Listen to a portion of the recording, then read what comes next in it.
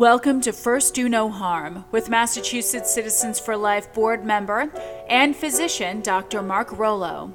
This broadcast will focus on medical ethics from a Catholic perspective and address abortion, physician-assisted suicide, contraception, natural family planning, IVF, healthcare proxy, and other topics.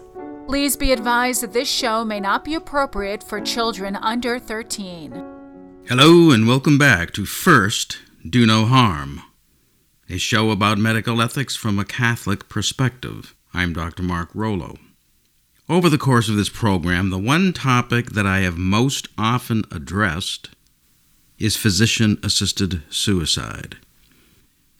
This show is about medical ethics from a Catholic perspective, and there can be no greater threat to the ethical nature of medicine than physician-assisted suicide, which I have called the abandonment of Hippocratic medicine. The only thing on par with the killing of one's patient in a perverted effort to kill his suffering is the equally perverse practice of slaughtering innocent life within the sanctuary of the womb.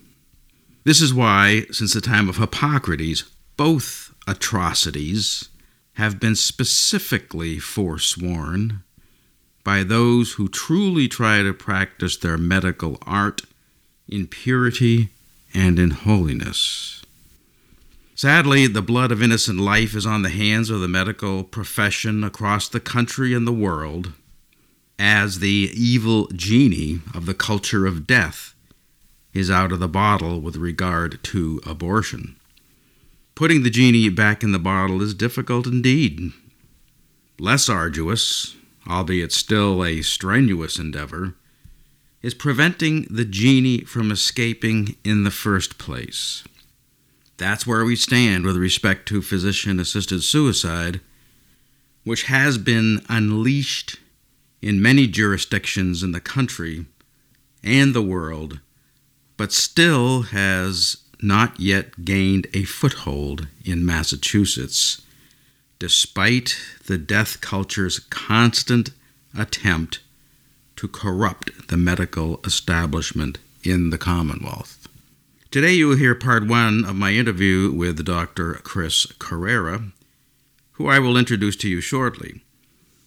She will explain some of the modern-day roots of physician-assisted suicide, which includes the evil of eugenics. This evil also undergirds the twin evils in our culture of death, abortion, and contraception. Let us first, as always, begin with prayer. For as stated by the U.S. Catholic bishops, only with prayer that storms the heavens for justice and mercy, prayer that cleanses our hearts and souls, will the culture of death that surrounds us today be replaced with a culture of life.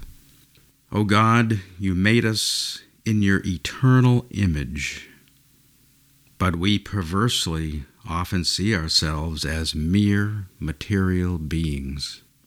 Help us to embrace our dependence on you for our true identity. For without you, we can do nothing. Without you, we subjugate ourselves to our fallen nature, which presumes to define good and evil for ourselves. And we ask this in Jesus' name. Amen. And now, part one of my interview with Dr. Kris Correira. Joining me now is Dr. Kris Correira. Dr. Correira is a physician assistant in clinical practice since 1993, including emergency medicine, urgent care, and family medicine. She is also involved in education and research in palliative medicine. Kris completed her undergraduate education at Wellesley University and earned her PA certificate and Masters of Health profession at Northeastern University. She has a doctoral degree from Massachusetts College of Pharmacy and Health Sciences. Kris is certified in healthcare ethics from the National Catholic Bioethics Center and is a member of the Catholic Medical Association. She is a distinguished fellow of the American Association of Physician Assistants and has nearly completed a Master's of Arts in Theology from Holy Apostles College in Connecticut. In addition to all that, has been working to prevent the legalization of assisted suicide in Massachusetts since 2014 and gives presentations regarding advanced directives, including MOLST, which is Medical Orders for Life-Sustaining Treatment. So, welcome, Kris. Thank you. Thank you, Mark. It's nice to be with you. Thanks for taking the time to join me today. We actually had a few shows in the past on medical orders of life-sustaining treatment, but we were talking earlier and you mentioned there are some no wrinkles, and you can tell us about that as we go along and tell us some of your own concerns about MOLST. This is an increasingly prevalent document, including the so-called e-MOLST, or the electronic MOLST form. But before we get into that, I was also intrigued when we talked about the fact that you were a Catholic revert, and I found that interesting, and I like to hear about people's journeys as far as their faith is concerned, and I think our listeners do as well. So I guess you had told me that you were kind of raised as sort of a cultural Catholic, not exactly going to Mass every Sunday and things like that. And then if I understand it right, you were more or less, I don't know if atheist is the right term or agnostic is a better term, but you can tell us about that. But then you had your reversion as an adult. So I wonder if you could say a little bit about all that. Oh, sure. Thank you for being interested in that. Being brought up in an Italian family, we were culturally Catholic, so I had this identity of being Catholic. I did make my first communion, but I did not. Our family didn't attend Mass anytime after that. I think my mother would occasionally go, and it was a social event for her. Her friends were there. Mm-hmm. And then I went off to college. And, so off to Wellesley College I go, traditionally Protestant university, although now, quite, liberal arts, secular kind of thing. Right. But I was actually evangelized there by Campus Crusades for Christ, wow. which is a very Protestant organization. Mm-hmm. So some dear friends of mine who I'm still occasionally in touch with, somebody, told me about Jesus, and I went to my room and I actually had a Bible. I don't know why, but I did have a Bible amongst my books. Wow. And I took it down and I started reading it from the New Testament, and I read through the Synoptic Gospels. I went, oh, okay, that makes perfect sense. Mm-hmm. Yes, I believe in this. To me, it was a great story, and it made great sense to me. Mm-hmm. Mm-hmm. So I ended up going to some Bible study groups a little bit. Didn't really pursue it a lot, other than that was the time I can say that I did come to embrace my Christianity. And I remember when we graduated, the group said, okay, the first important thing you need to do when you get out into the world, you need to find a good church to go to. And they said, just don't go to a Catholic one. That was part of the formal graduation proceedings. That's right. Don't go to a Catholic one. Don't go to a Catholic church, right? So I ended up in Worcester because originally I was at UMass, a doctoral program there, mm-hmm. That I didn't complete. That's what brought me to Worcester.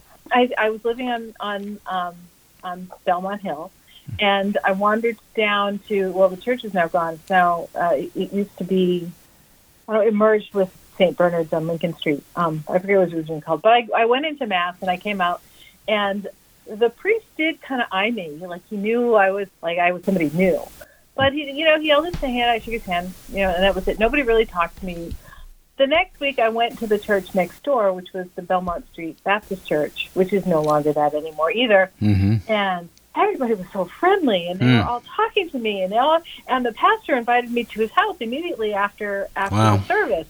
And they passed around this stuff, which was, this like little shot glass full of wine and some bread. And I said, oh yeah, I kind of remember this, right? So and the singing, but before anybody, takes this thinking that the Catholics need to change, when I think of other people who are not really quite socially engaged as I am, would have run away from such a church. Yeah. Right. So it also, that's different. People have different personalities, right? So God was leading me on a journey here, and a very important journey, because soon after they asked me to be baptized. And I don't know how I knew, but I knew that somehow that was wrong. I said to the pastor, I'm already baptized. Yeah. Well, no, you need to be baptized again, which of course I've since learned that that's not true, that we're supposed to be accepting of other baptisms as long as we've been baptized in the name of the Father and the Son and the Holy Spirit. That's acceptable. And so I walked away. And in fact, there was another man there who was going to be baptized again, because he had been hopping around from Baptist church to Baptist church, so he could keep going through these baptism ceremonies. So a little bit, too much of the welcoming, yes. So I stopped going, and I didn't go anywhere. I waited until I started dating the man who's now my husband. Who asked me to go to church with him. He had just started going back to church. And I started going back to a Catholic church, starting in about 93, and was there for many, many years. We got married. We had kids. We got married at Wellesley, in fact, because that was the place I knew it came to my faith. We had kids. And I started homeschooling. Yeah. And I fell in with a homeschooler up the street in a homeschool community. Was at a woman's house who was Catholic, and the woman who was up the street was Catholic, though it was ecumenical, so in terms of all different Christian faiths. So, but I was kind of viewed as Catholic because I was attending the Catholic church, and we were out at some bookstore, and I thought, you know what, if people think I'm Catholic, and I do go to a Catholic church, I should probably find out what the Catholics believe. Yeah. So I picked up this book. It was Cresta's book, one of the question and answer books. I'm trying to think of which Al Cresta book it was. It's not Why Do Catholics Eat Fish on Friday, because that's a different book, but it's similar to that. Yeah. Why do Catholics believe what they believe? Yeah. And I'm thumbing through the questions and answers, and one of the questions was about the Eucharist, or it talked about the Eucharist, and about the fact that only Catholics believed that the Eucharist was the true presence of Jesus Christ, body, blood, soul, and divinity. And that was my moment right there. And opposed to what you might think, I somehow, again, just like I don't know how, I knew that baptism, I didn't need to be baptized again. I knew that was the true presence. Always. I don't know how I knew. You mean from that moment on, or even... Well, from that moment on, when I found out that Catholics were the only ones that believed it, that's when I knew I was Catholic and could not be any other faith. Well, from that moment that I was Catholic and I couldn't be anything else. Yeah, it's the source and summit, right? The source and summit of our faith. That's right. And so there wasn't a question, there wasn't a doubt, and I don't know how that came to be. That's grace. That is just pure grace, just like what happened with the baptism. Yep. And that was when I began. And, of course, homeschooling and having the kids at home, I couldn't really get to Mass very often. And I used to watch EWTN. And I was catechized by watching daily Mass on EWTN, which is a great way to be catechized because, first of all, it's scripturally based, right? You get the Old Testament reading, the New Testament reading, the Psalms. And they would give these wonderful 15, 20-minute homilies that were very in-depth. It's and I learned tremendously. Yeah, it's a great resource. And then one day, one of my homeschooling friends turns to me and says, they were talking about confirmation names. So what's your confirmation name? And I just sort of stared at her blankly. And I called my mother and I said, was that confirmed? She said, isn't that the same thing as First Communion? Yeah, well, better ask someone else, right? No. Yeah. And I mentioned this to my husband, and he said, "You sign up right now." Yeah. Okay. Yeah. Go. So I became confirmed in late 2007. Yeah, well, that's a great story. It's been, So- and now I'm a daily. Now I'm a third order Carmelite, or at least in the process of becoming one. So. Wow, so you're going the whole enchilada. Absolutely, all because of the Eucharist. The Catholic Church you went to initially didn't have a great welcoming committee, but your husband welcomed you, and you found the Eucharist. So that's right. A good Thanks way. to El Cresta. Al Cresta. Yeah, I listen to him almost every day, or at least part of his show. He's a very informative guy. Well, the reason I asked you to come on, besides telling that cool story, was because you and I and many others have been working on the physician-assisted suicide issue, and after we touched bases again, I was looking up the website that you developed, which you can talk about later, but I found you on a podcast that you did with the National Catholic Bioethics Center. And I heard you giving a very interesting history of assisted suicide and how it is tied in with eugenics. So I wonder if you could go over some of that. Oh, sure. This is a fascinating history, very eye-opening, and not it's for all the pro-life and all the bioethics issues, because it ties into the starting of the field of bioethics. Right. And it really began with philosophy, with the Enlightenment era. That was the age of reason and free thinking, with philosophers like Rousseau and Kant, Hume, Hobbes, Locke. What they did was they changed the idea of God from someone who created us and was external to us, an objective reality, and said that he was actually a construct of our intellect. So, in particular, in the area of morals, that man perfected himself through his rational thinking, and we decided what was right and wrong. Of course, that just really harkens back to Adam and Eve, the beginning of it all. So Right. that eating of the fruit of good and evil. Right. So that's precisely what was happening there, and that was the rise of what was called relativism. Because now, if everybody's deciding their own morality, then everything becomes relativistic. And that was the same time around the same time the word science was coined. We're talking about Newton a little bit after. Yeah, that's interesting. I didn't realize that. They were the same thing. It was all the Enlightenment idea of taking God out. Yeah. Once we've cut God out, is the problem.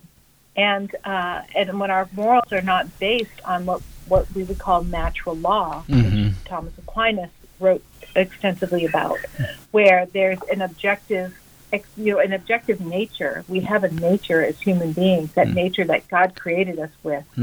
And it's easy enough to figure out, like the fact that we want to preserve our lives. That is, number one. It's pretty obvious that's been true of all human beings pretty much everywhere. Right. Yeah. This is, and so science, and the word science means knowledge, because they were so obsessed with knowledge. And of course, they focused just on the material world, could be examined through the scientific method, and that cuts out the entire supernatural world and everything that we've developed using metaphysics, theology. Right. So it's not a surprise that by the time the 1900s rolled around, the 20th century rolled around, we had this thing called eugenics. So a man named Francis Galton, who's the cousin of Charles Darwin, first proposed this idea of eugenics. Now, he's also one of the principal founders of the theory of statistics, which also just feeds into this whole idea of eugenics. He was somewhat inspired by his cousin's writings on evolution, because eugenics means well-born. And it's the idea of better breeding. Yeah. of better humans through better breeding. Yeah, So he coined the term in 1883, and this is his definition: the study of the agencies under social control that improve or impair the racial qualities of future generations, either physically or mentally. Mm-hmm. And when you think back to what's happened with this Enlightenment philosophy, when you think about the French Revolution, when you think about some of the other major philosophers, once you start to believe, once you start coming up with your own system of what's right and wrong, you believe you are right. And anybody who doesn't agree with you needs to be put in place. Right. Needs to be controlled. And so that's why we get this big focus onto these social agencies and laws in order to to engineer a society in the way that they think it should be. Sounds also a lot like what we're going through now. Yeah, it's never stopped. Yeah. Exactly. Yeah. So in 1909, in the Essays in Eugenics, and this will sound even more so, this is what Galton wrote. He wrote 5 points of how to advance eugenics. And in his 5th point, it was the persistence in setting forth the national importance of eugenics. Now, he's in England, but this was a worldwide movement in the 1920s. In fact, G.K. Chesterton wrote a book called Eugenics and Other Evils. So, because he was living in the thick of it. So this is what Galton wrote. So he said there are 3 stages to be passed through. Firstly, it must be made familiar as an academic question until its exact importance has been understood and accepted as a fact. Secondly, it must be recognized as a subject whose practical development deserves serious consideration. Thirdly, it must be introduced into the national conscience like a new religion. Yeah. So we start in the academy, then we move to the society, and eventually it has to become something that everybody embraces to the point that they make it a moral argument, right? This national conscience, because our morals typically come from our theology, our religion. Right. So, and this became a worldwide phenomenon. There were eugenics record offices that popped up in London, Germany, the United States, other places, the Netherlands. In the United States, it was Charles Davenport. He was a scientist.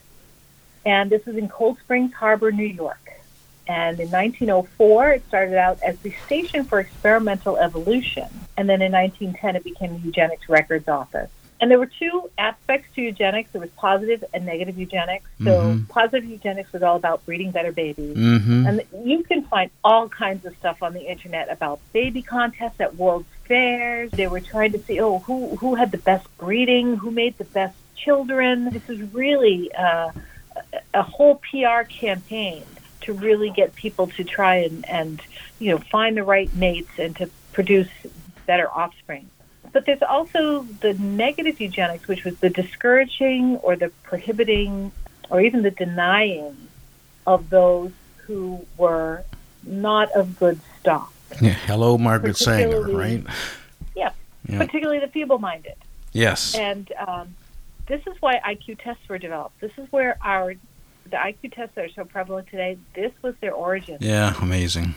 Was to be able to declare people feeble-minded, and came into a very dark history in our country. So this was embraced by scientists, intellectuals, socialites, physicians, lawyers, and even theologians, not Catholic, because it was the Catholic Church was the only major organization that fought this tooth and nail. Casti Connubii condemned eugenics, and a follow-up letter from the CDF further strengthened the idea that this is just evil.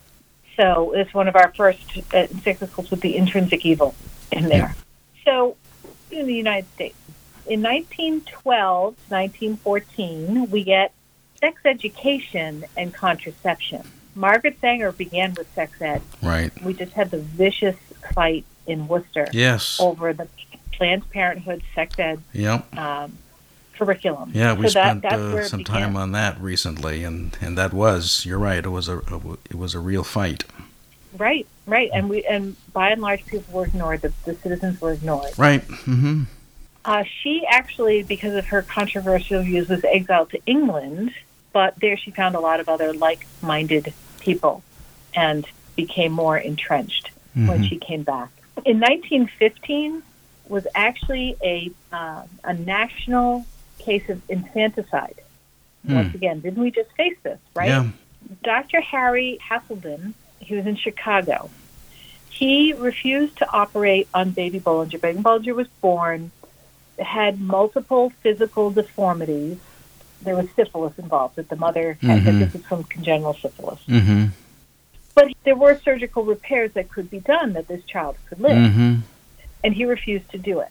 And he talked to the parents and said, really, let nature take its course with this child. And the parents, believed what the physician told them. Yep. And the whole quality of life argument. Exactly. Well, then he turned around and went to the news media to proclaim it. And this became a national sensation of the likes you wouldn't believe. And this is where we found out, for example, that Helen Keller was such a dramatic eugenicist and came out very much in favor of, in support of Hasselden. He even created his own little film called The Black Stork to promote what he did. It's a very over-dramatized film of letting this poor baby die. It kind of dipped off in popularity. He died about 3 years after Dr. Hasselden died, and so the fervor dipped down for a bit. But by 1937, 45% of the U.S. population felt favorably about mercy killing. Wow, amazing. This concludes part 1 of my interview with Dr. Kris Correira. Tune in next week when you will hear more about the disturbing evolution of eugenics and how it led to forced sterilization, contraception, abortion, euthanasia, and mass murder. Until next time, remember, we should always treat life with care and respect. And at the very least, we should first do no harm. Thank you for tuning in to First Do No Harm. Dr. Rollo welcomes your questions and comments. You may contact him at markrollo978@gmail.com. That's MARKROLLO978@gmail.com. Thank you, and until next week, remember, first do no harm.